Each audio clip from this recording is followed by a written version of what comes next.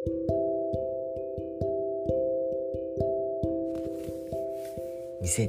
年7月24日月曜日、新しい1週間がまた始まります。使徒行伝の続きですね、16章から21章になります。テキストの最初のところに引用します。福音を伝えるために神が私たちをお招きになったのだ。福音を述べ伝えるためにパウロが払った努力について読むと、御霊を感じていろいろな思いや気持ちが浮かんでくるかもしれません。感じた促しを書き留め、それに従って行動する計画を立ててください。印象を書き留める。主は人たちに最後に語られた言葉の中で次のように命じておられます。それゆえにあなた方は言って、すべての国民を弟子として父と子と聖霊との名によって彼らにバプテスマを施し、あなた方に命じておいた一切のことを守るように教えよう。人たちはすべての国に行くことはなかなかできませんでしたが、使徒16章から21章を読むと、パウロと同僚たちが教会の確立において目覚ましい進展を遂げたことがわかります。彼らを教え、バプテスマを施し、聖霊の賜物を授けました。奇跡を行い、さらには人を死者の中からよみがえらせ、大廃墟について予告しました。そして彼らが始めた技は今日の生ける人たちに引き継がれています。さらにあなたのような献身的な弟子たちも、パウロには想像できなかったであろう方法で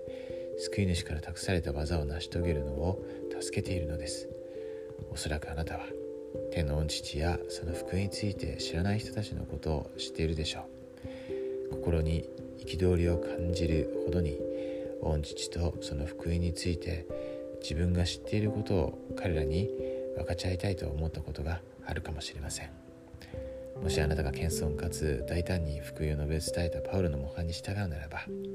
主が心を開いてくださっている人を見つけることができるかもしれません。ということで、テーマはメインのテーマは伝道ですね。昨日私はあるユニットの、大会に参加したんですけど、その場所は52周年ですね。伝道が始まって、ちょうどその時ということで、そしてそのユニットの大会もですね、一緒にお祝いしたんですけど、で素晴らしい時間を過ごせました。そして神様の技が本当にいろんな方々によってですね、進められていて、そしていろんなチャレンジや困難ありますけれども、ずっと受け継がれているなというのを感じます。そしてまた新たな思いでですね、私も頑張ろうと思いました。そして今週はパウロもですね、このすごい伝道を学んでいきますけど、私たちがこの福音をですね、さらに学んで実践していって、世の光となり地の塩となることができるように心から祈ります。またネルソン大官長の勧告に従ってですね、本当に心から悔い改め、さらに清くなって、そして御霊の声をさらに聞くことができるように、そしてそれに従うことができるように心から祈ります。で、この福音が真実であること、そして、神様の技であるということ、そして主の再降臨が近づいているということ、神様はその時をはっきりとご存知であって、私たちは本当に今その準備をしています。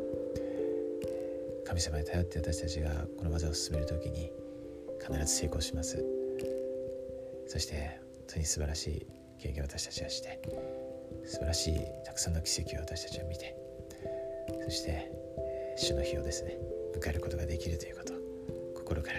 イエス・キリストの皆によって証しします。アーメン。